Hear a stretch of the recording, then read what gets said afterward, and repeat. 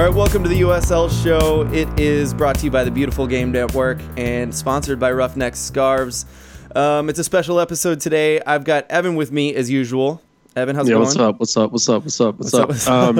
I'm just gonna keep. That's the whole show. I'm just gonna say that for about 20 minutes. No, it's good. I appreciate being able to take a break from the out and out hosting. Yeah, and just show up sometimes. It feels nice. Yeah, it's different for a reason. We're doing a morning episode, which is super early for Evan at 10 a.m. Eastern, right? It's not. Okay, all right. All right, that's fine. This is our second take, and he messed up last time. And our guest who I'm about to introduce ripped him pretty good because he has kids and I have kids, and this is not early for us. But for a single guy in his 20s, this is not late by any means.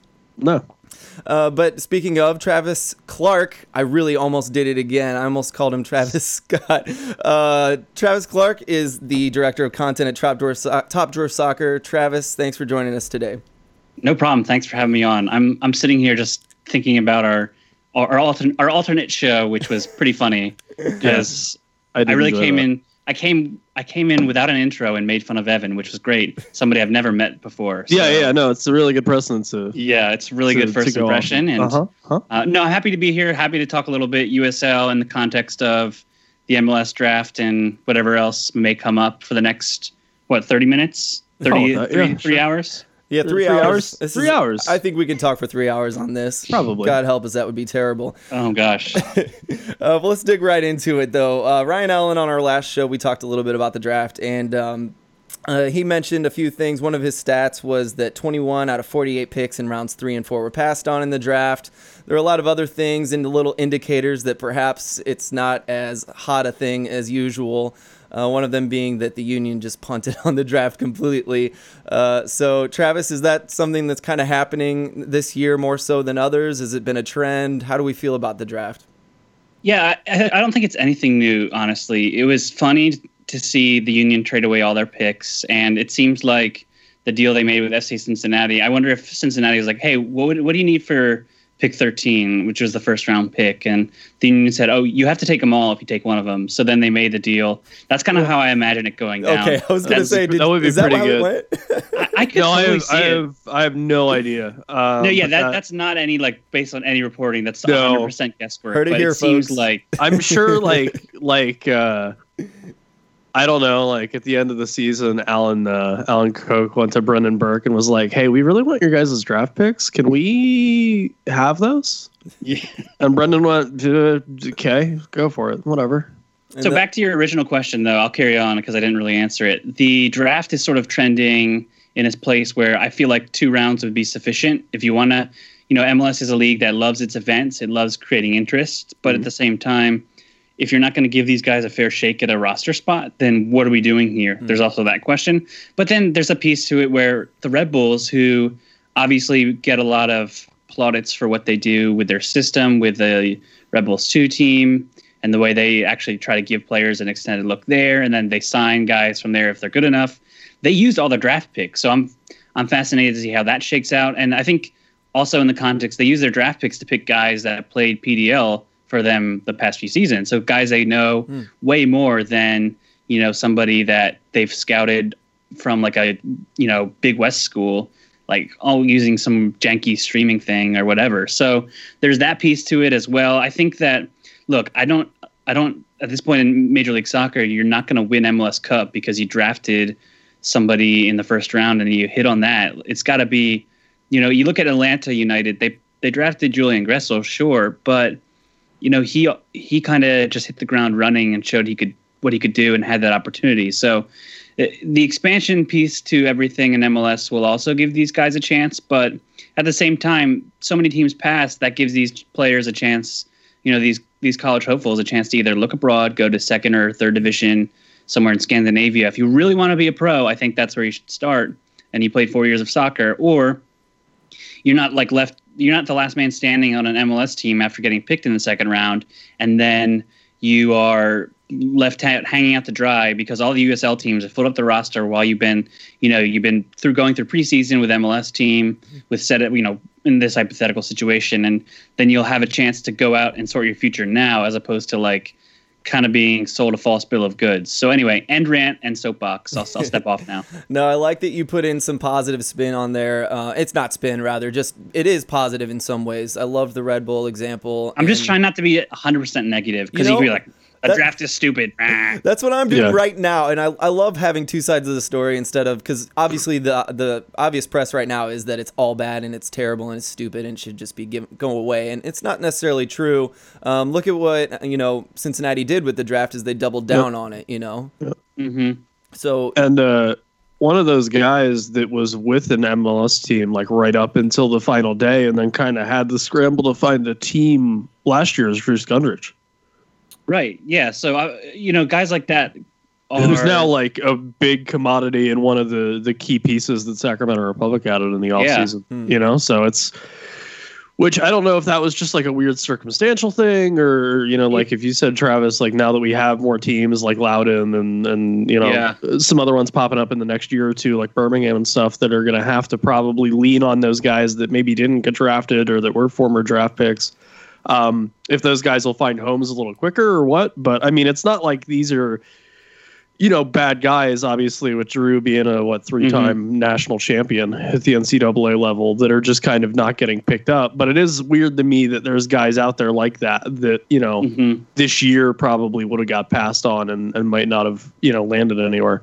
Yeah, it's hard to draw correlations on a year-to-year basis because you have the different pieces to it. What I was ranting about a little bit I went on a bunch of podcasts and can't remember who I said this to or when, but so you look at the draft process, right? And you draw parallels to the other North American sports. Like, people that are fans of the NFL, by and large, are fans of college football. So the draft is a thing because you know who these guys are, right? And you're scouting them. Same with basketball, right? Like prospecting, there's a thing. Baseball is a little bit different. If we're drawing putting, and that's hockey. Who the hell knows what's going on in hockey? I don't understand that draft. But I think people have told me that MLS could adopt a similar one where players are drafted and can still go to college and teams will retain rights or something crazy like that. You could do something like that. But the point being, there are college soccer fans, but not to an extent where your MLS fans are all like, man, I can't wait to see who wins the G1 national championship this fall. Right? You have people tuning into the game when it's like generally the worst soccer, which is the national championship, because all the teams want to win.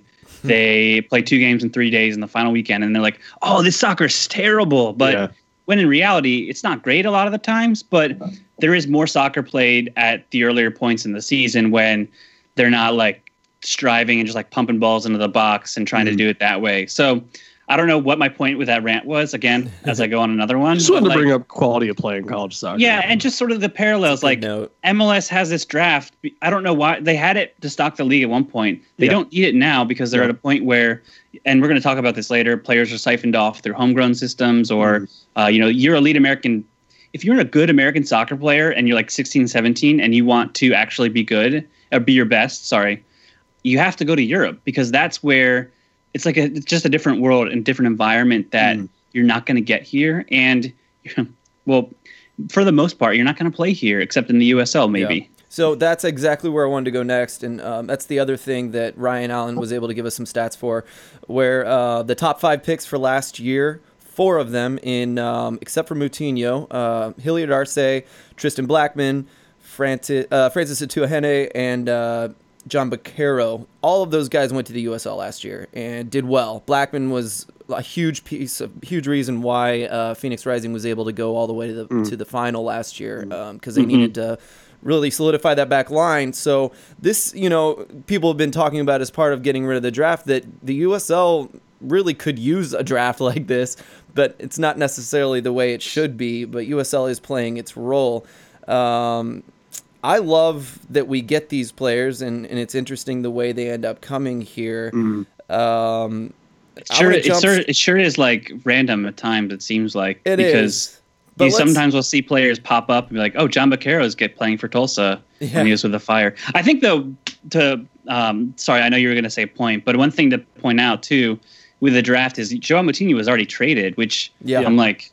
And he was the number 1 overall pick. So I think whatever context you want to, like, and Andrew Anker, like, he retired after 8 seasons after being the top pick. So like, it's just things like that. You're like, okay, yes, drafts are a crapshoot. Prospecting is not an exact science, but like these players aren't as needed as they are in other sports. Yeah, exactly. I think it's a good way to really put it. And then the USL is like a catch-all that these players, if they really stick to it and get the chance, I think there's still you could still probably debate about the freedom of movement between a USL independent squad. You guys know this more than I do, but between a USL independent squad and an MLS team. And this is one thing I pointed out on our show last week. Like the player is probably worth more to that USL team than it is to sell to an MLS team. And then replacing that player becomes an even bigger challenge for a team that, now has to either wait for a draft or so. Like, I think the freedom of movement is limited there unless you have a small like a 1 or 2 year deal or something. Anyway.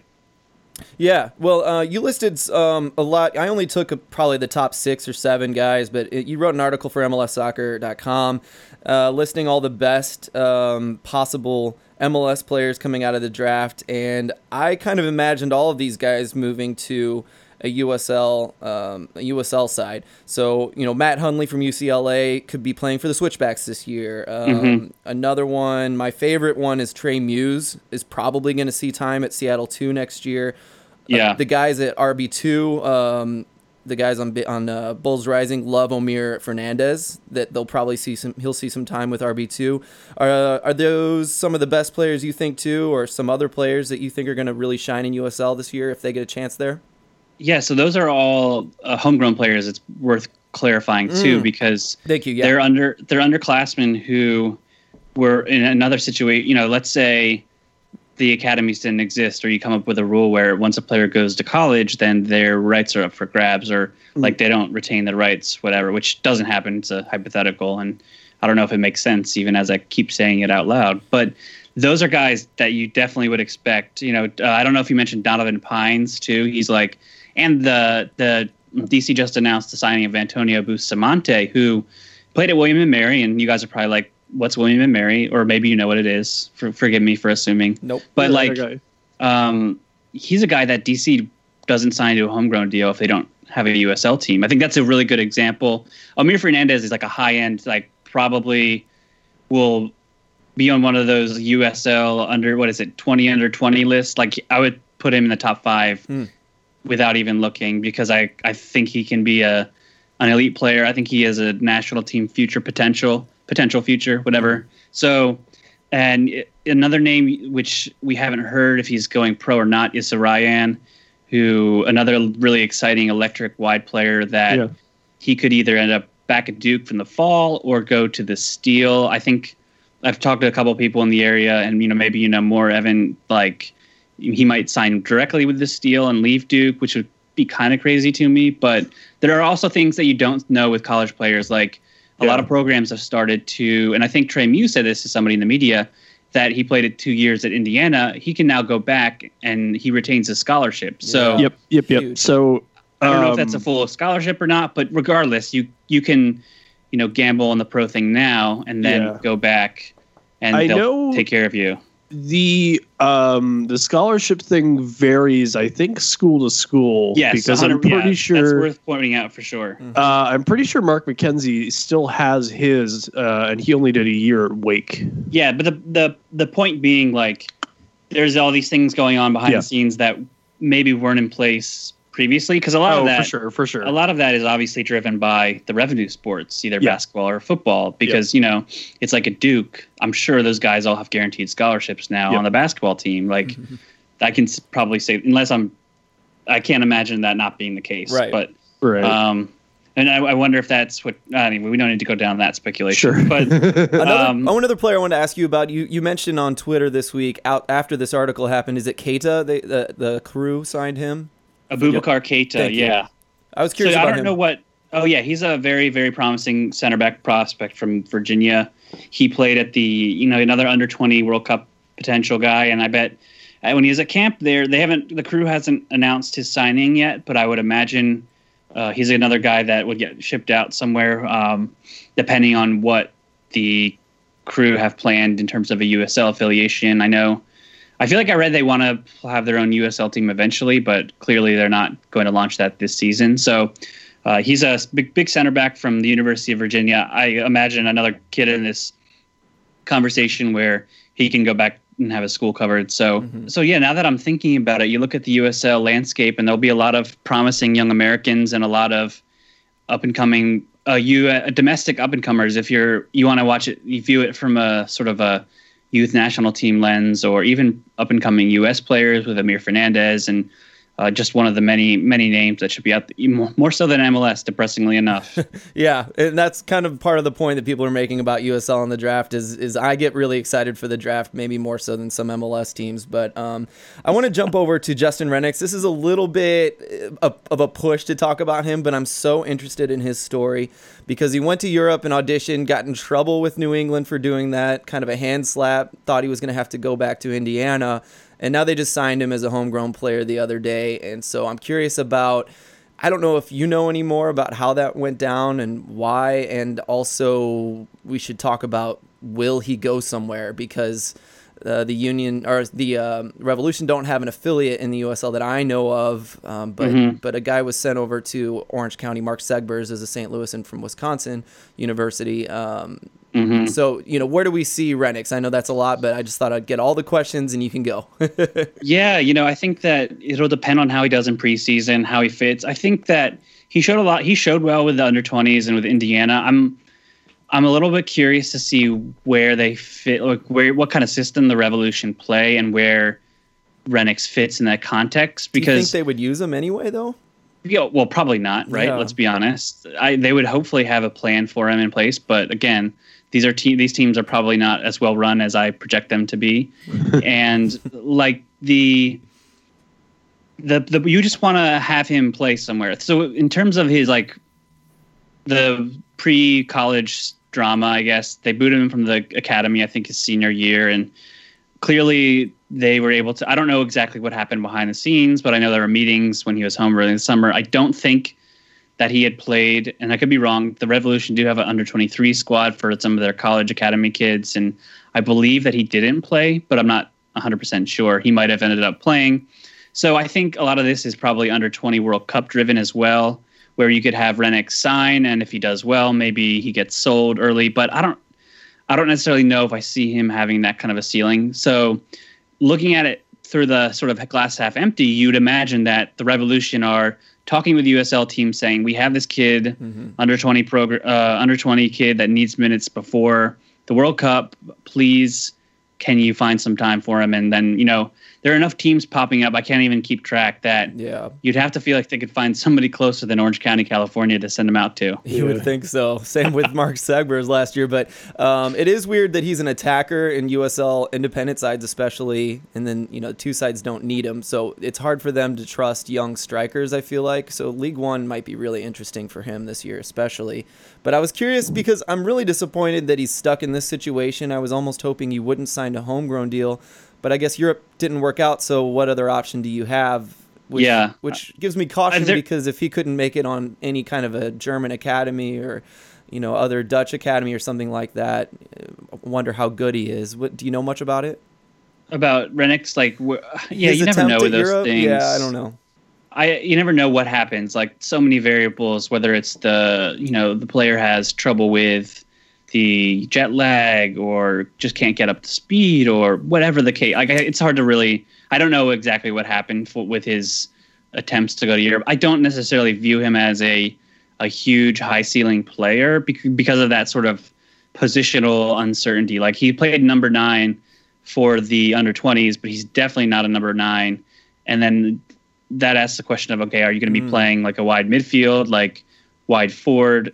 How does that fit? Can you impact the game against bigger, stronger, faster players, et cetera, et cetera? So I think it'll be interesting to see what happens to him, especially because a lot of what happens is, these players are being pushed a lot, and for better, for worse, by the federation and I don't think there's ultimatums of like, oh, you have to go pro or you have no shot at the World Cup.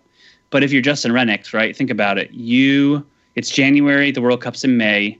If you don't turn pro, you're getting a 5 or 6 games of spring soccer, and that's it. Like that's going to be pretty tough to make a case to Tab when he could have a lot of these, some MLS fringe guys or guys in Europe. Like, it's really difficult. You have to admire the job that Ramos has done because of always the demands of under 20 World Cup. And it's also, I don't know if you guys read the article in The Athletic where he was interviewed by Paul Tenorio. It's hilarious. France let Pogba was released by Juventus for the World Cup in 2013, and here we have MLS teams like big, good. It's, oh my gosh, it's hilarious. Well, that's what I was gonna say. Is he just went off on American players not getting any minutes? So you make a really good point there about that. Something I hadn't thought of, but. Renix, I thought the same thing about him. I wasn't too high on him until I saw him with the U20s, and I thought there wasn't as much of a gap between him and Soto as I thought, and there's a lot of variables that go into it, but I don't know. Soto's a clear number 9, I would think, and I don't want to, you shouldn't necessarily jump to conclusions based off their performances down in Florida because, he was obviously added to the roster late, and he didn't look at his best, and he's a little bit younger too. I think, if I'm not mistaken, he's born in 2000, was actually eligible for the Under-17 World Cup in 2017, but didn't get an extended look. So, it'll be interesting to see how it shakes out for Renix, and it certainly makes an even more interesting case to follow USL, at least between now and May, with all these guys looking to make a case to Tab and stay match fit. We talked about Trey Muse. I think he's somebody that could arguably be the starting goal. I know they love Brady Scott, at least the coaching staff appears to, but I think Trey Muse is a better goalkeeper in the long run if I had to put money down on it. Oh, good. I'm really, really excited to see him with S2 probably next year at some point. Or whatever S2 is called, right? Aren't they rebranding? Right. Tacoma whatevers? Hopefully this month. It's got to happen February at the latest, right? I don't know what they're waiting for. Loudoun doesn't have a team. Exactly. That's what I was about to say. Yeah. Them and Loudoun just need to get their stuff together. Well, but wouldn't you rather have a logo and a brand than a team at this point? Yeah, I guess. Yes. Maybe. I don't know. I think Loudoun must be planning on filling out their roster with a lot of DC Academy players, which will be interesting also because they have good players, but it's just a lot of issues with the academy. And if it's such a funny I-95 corridor domino effect where it's if one of Red Bull, Union, or DC United do something, the other two kind of eventually follow suit. I wouldn't say that about DC United because they've been on their own unique path of. Well, I'm very skeptical. Let me just put it that way. We all are. Yeah, we all are. But I mean, it's one of those things where, especially late January at this point, how else would they possibly fill out a roster unless they think there's a starting 11 almost literally of non-drafted college kids that are really going to make an impact that they see a future in. I think you could fill it out with a couple of, but they're not going to pay them. That's the thing, and then they're going to ask them to live in the DC area, so they're going to have issues there. And I think that it's going to be about bringing up academy kids and just letting them get waxed 8-0 for the first part of the season, for better or for worse, right? So we'll see. Yeah, the Toronto FC to FC Montreal kind of vibes there. Yeah, right. That's the vibe I'm sensing, but who knows. Yep, I'm with you. The only other thing I wanted to bring up, because I thought you might know a couple more players that did this, St. Louis and Austin Pancho signed from Indiana University to North Carolina FC with Saracen instead of even entering the draft. So are there other guys that went free agents to USL and just skipped MLS altogether that you know of? Yeah, there's actually, I can't think of names. I know that Tormenta signed a couple of guys. Marco Micheletto from Akron, but I think that happened after. Pete Pearson, a midfielder from VCU, also signed with Tormenta. I think they're a USL League One team that had a PDL side, and now they went pretty hard after a lot of their guys who they already knew pretty well from playing PDL.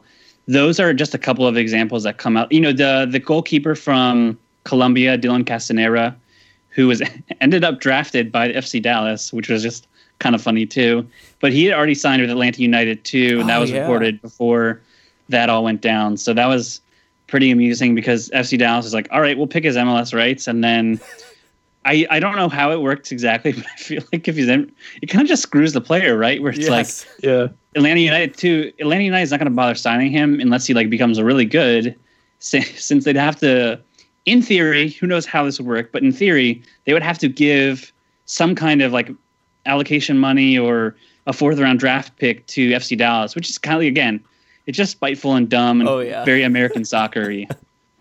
As much as I like FC Dallas. Oh yeah, speaking of FC Dallas, we should talk about them in League One. That'll be very interesting as well, just to throw that out there. Yeah. Because they actually have good academy players, unlike a team that is slabberdash together and doesn't have any players right now. It's going to hurt Tulsa Roughnecks, if anyone, because they've been getting all their best loan players, honestly. Okay, I wanted to talk about alternatives to the Super Draft, but I think we should skip that. But you and Daryl Grove from the Total Soccer Show on the Top Drawer Soccer Show, you guys talked about alternatives to the draft, and I'll list like that there was free agency, giving the USL a couple rounds. My favorite was from the Cooligans, the draft allocation money.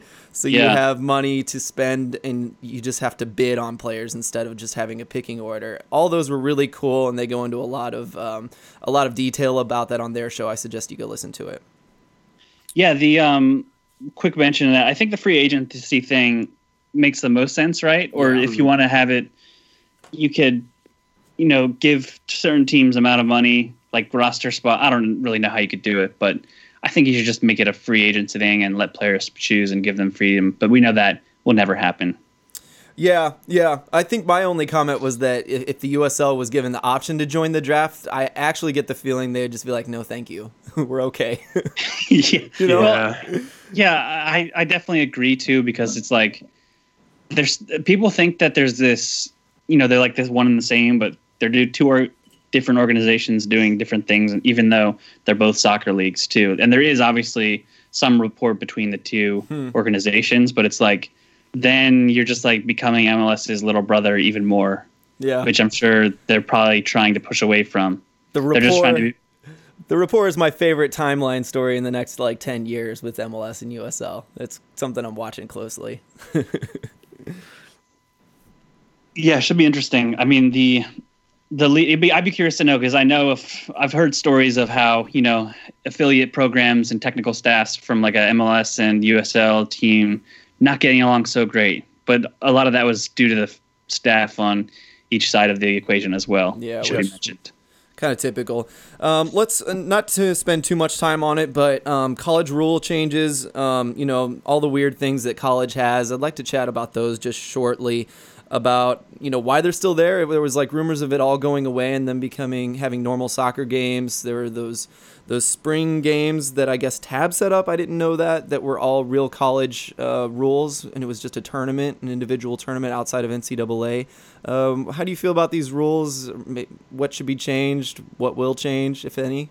So the one rule change that was on the table was to actually get rid of the countdown clock. So listeners who haven't followed the college game, listen to the show, the college clock counts down, which is stupid and the dumbest thing ever. Yeah, pretty much. The referee keeps time a little bit, but it's it's the silliest thing ever, really. But that was on the table. Of course, it doesn't get cut. And then there's unlimited substitutions.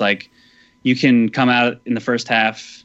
If you come out in the first half, you can't come back in, and then you can sub up to 3 times in the second half. But a coach can make as many changes as he or she sees fit. It's difficult to imagine those changing. You look at college soccer, you have to look at it through the lens of this is not the best way to develop, even if it is still a development pathway available to a lot of players around the world. So, I think that you could make a strong case for why the substitution rules should stay in place, because it's NCAA soccer. It's nothing to do with FIFA rules. It's nothing to it's its own animal. Even though, let me clarify, it should change. They should do something differently. I don't think it will. Mm-hmm. And you can see the argument sort of this, it's an extension of scholastic sports, right? You should try to get higher numbers of your student athletes participating if you can. They're still paying for it after all, for the most part. It's another thing that a lot of people don't talk about is the number of, there's only 9.9 scholarships in men's D1 soccer. There are very few full rides given out, full stop.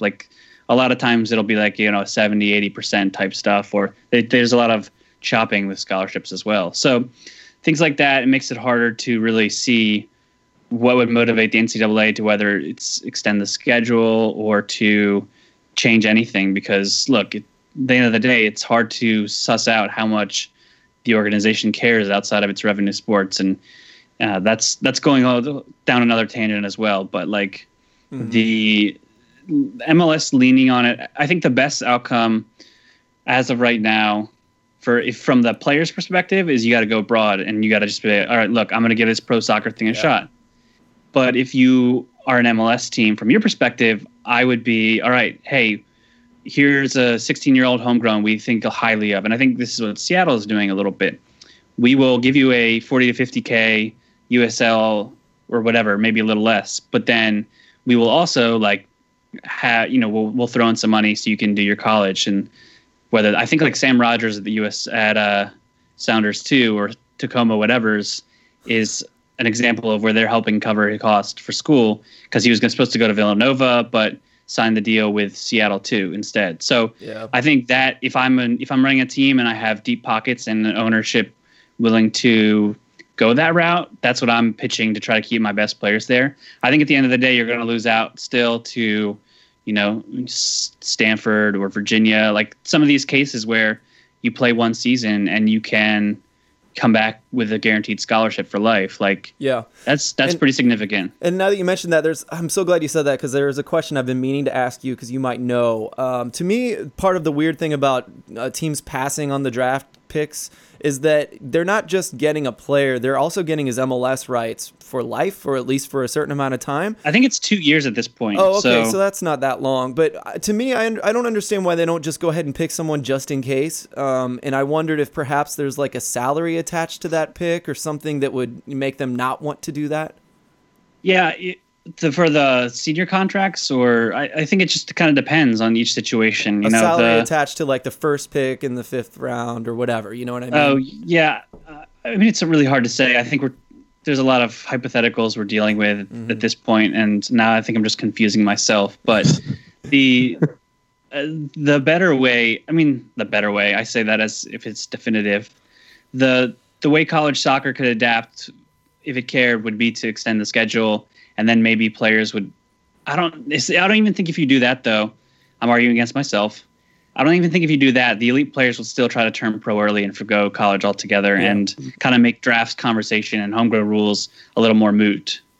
I think there were 2 things that were my favorite parts of the show you did with Daryl on your show about this. And one was adding in the Open Cup and how that would work. And one, let's not go off on that necessarily, but I was curious. The college soccer Open Cup where D1, D2, D3, and NAIA schools all play again. That sounds awesome. Like madness. It would be awesome, but like madness. It'd be madness, but I also think it'd be cool to add them to the Open Cup, the real Open Cup. And I've always wondered why. So I forgot what's the name of the Mormon school college in Utah. BYU. So they started a PDL team or a MPSL team that was their college team, and so they would have an extended schedule that was the exact same players, just one was PDL and one was NCAA. And I don't understand why more colleges don't do that, or why we don't just merge the 2 seasons one way or another with the same rules. Do you know why, or do you think it's a good idea or an option? I don't know. I don't know the specifics of what the BYU team does or the program. I thought it was a good idea, Yeah, no, it's certainly an interesting idea. Like the cost benefit. I think that playing outside sort of the conferences, you're talking about probably having to foot more of the costs than the teams do now. So I'd be curious to see how BYU as a school funds that team if they do, because it's run more like a de facto club soccer team than it is a NCAA sponsored. So I'm sure that's a money thing, because they're playing in the they're playing within the context and the framework of the NCAA, or outside in the case of BYU. So then I bet they would have to chip in like the players and the teams and the coaches. Who knows how that works? I don't know. No, I think you're right. I think you're right. I've been hogging the mic a lot. Evan, is there anything you want to say or anything you want to ask Travis before we move on to fun things? No, I think I'm all right, man. I mean, your team's the one that punted on the draft. They are, yeah. I don't know. Like they've had really good success in terms of the draft, which is just why I was surprised. Like guys like Chris Nonko and Santi Moore were both draft picks. Fabian Herbers was a draft pick. And then even to fill out their USL roster last year or the year before that, they've just kind of hoarded draft picks. So who knows? Ernst Tanner has only been on the job for 4 or 5 months, I suppose now. So we'll see what his kind of vision is. And he's obviously never had to staff a USL squad before. So, we'll see what his club looks like in a little bit in the next month or so. But you always talk about like those guys, if they turn too old, they're out the door at Steel. Yeah, so I've already aged out of the the team at 24. I do think it's worth the opportunity by not drafting players and maybe signing them, depending on how your roster set up. If Philadelphia obviously is bullish on its academy, it's better to push in your amateur guys in many ways. Like you really strip down. This is how I envision it, right? You're stripping down on these college players who are 22, 23. Yep. You can probably find enough of these guys sticking around that if you want to fill it out with, you need a couple of veteran leaders or USL grinders, whatever you want to call it. I think that you're opening more of a pathway to blood your USL kids and, hope it works out that way. And not only have the Union been very bullish about their academy, and rightfully so, but I think I have to kind of tabulate from when I talked to them. But I think the kids that are the 15, 16s right now are like the best the Union feel like they've ever had in their academy. The 16, 17s, you mean? Yep. Sorry. That age group they feel is ripe. So we'll see.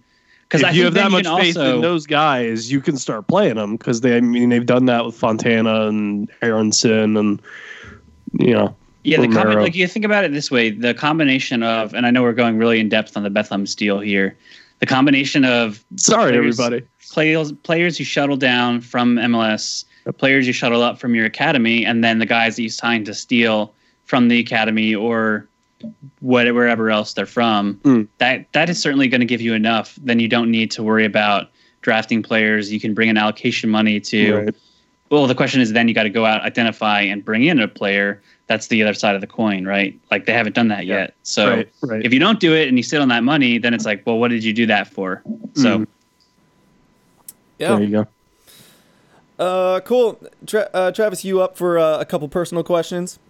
Ooh, it's going to get personal around here. That's scary. We're going to get real personal. I'm not going to ask you your middle name, but mother's maiden name and last 4 of your social, there you please, go.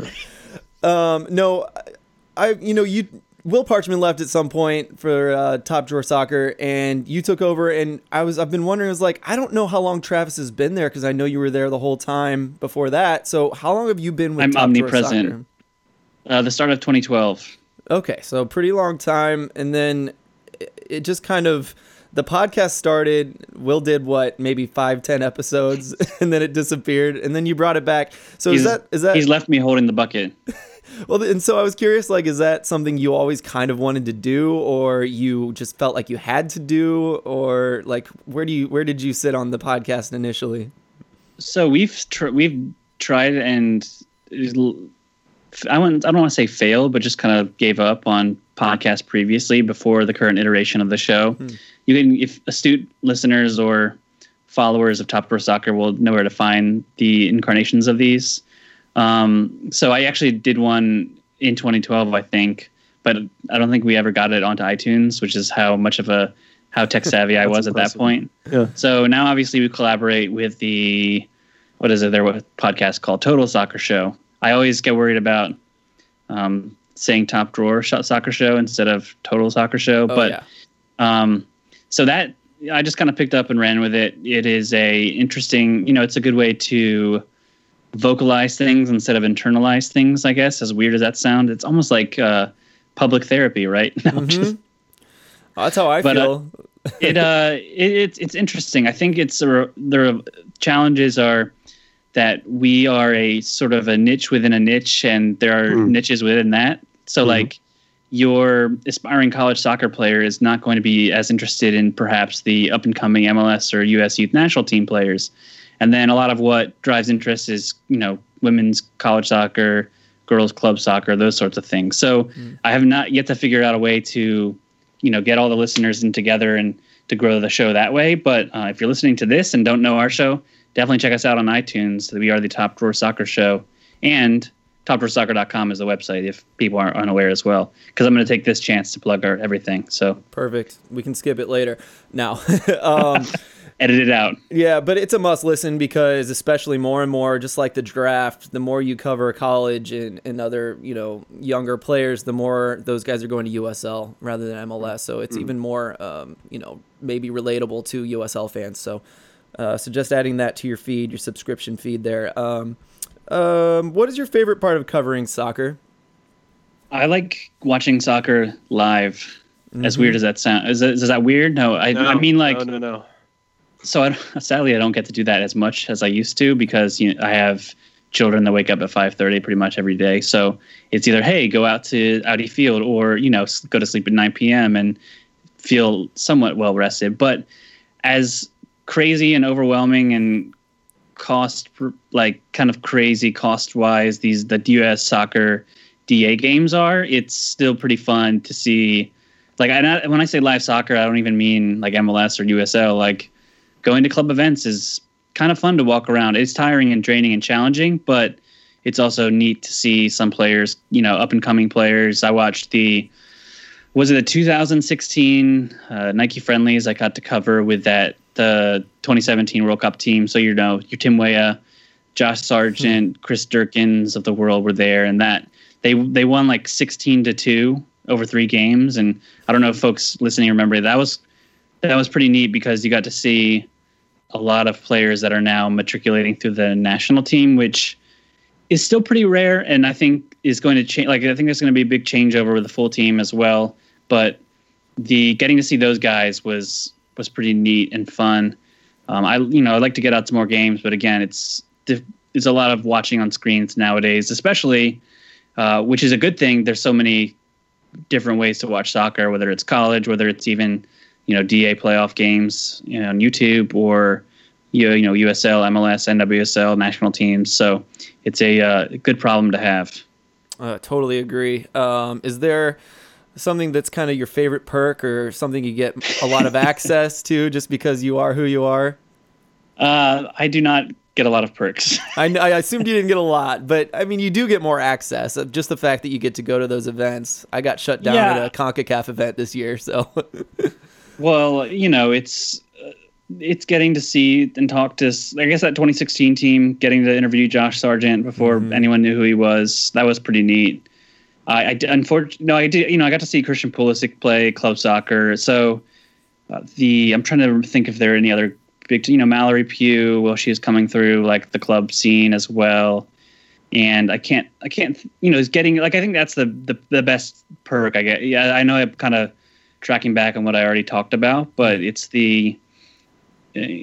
having the chance to see what the players are like and how they adjust as they get challenged and push up a level. Like, just as an example of, Pulisic is somebody who I thought was good. I knew who he was because of knew he'd been with youth national team at the U15 level, but I never thought that he would break through in the way that he did at Dortmund, because when his growth spurt and sort of surge of athleticism really changed the kind of player that he was and now is. So I think that piece to it is interesting, and kind of a reminder that for as good as players are, there's a huge difference between dominating your peers and doing it against grown men. There's been more players than not that I feel like, oh yeah, you can definitely be a good player, and then they just, for whatever reason, the grind, the consistency just isn't there. Yeah.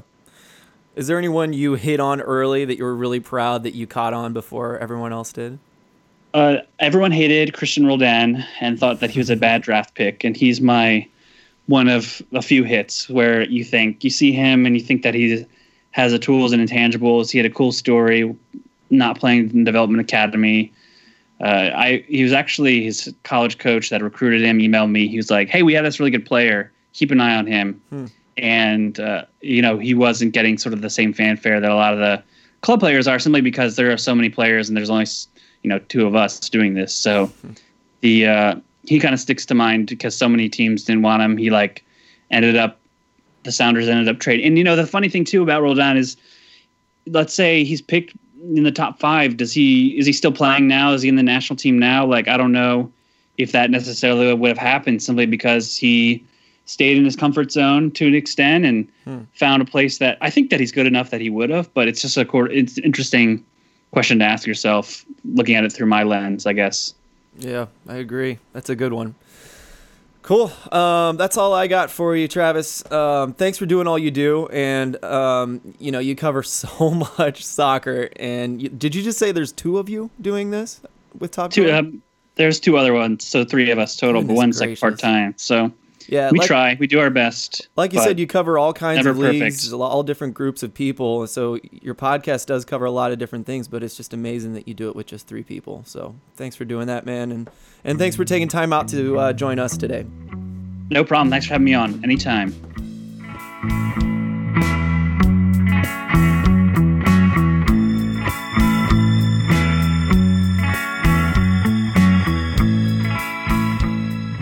Travis Clark, fountain of knowledge on all lower levels of soccer, including college and women's game. Recommend you listen to Top Drawer Soccer if you don't already. Of course, you should subscribe to them as well. Get behind that paywall because they have so much content and a lot of good information. So I suggest you do that. Also, take a look at all the Beautiful Game Network guys. We've added more and more podcasts as we go along. We've got a NWSL one coming. And women's national team. That's going to be really cool. I don't know if it's been announced, so maybe that's a tease. I don't know. But, we're expanding and getting bigger and bigger and bigger. So check out the Beautiful Game Network at bgn.fm. Thanks to our sponsor, Roughneck Scarves, official scarf supplier of MLS, USL, and US Soccer. Get your custom scarves for your group or team at roughneckscarves.com. There might be a USL show scarf coming, or like a supporter group for the USL show scarf coming. We're working through details right now, but that's pretty awesome. Thanks for listening, everybody. We'll talk to you this Thursday night for the live chat. Join us at 10 o'clock Eastern. No, 9 o'clock Eastern, 8 o'clock Central. I'll let the rest of you adjust to the West Coast. Thanks again. Have a good one.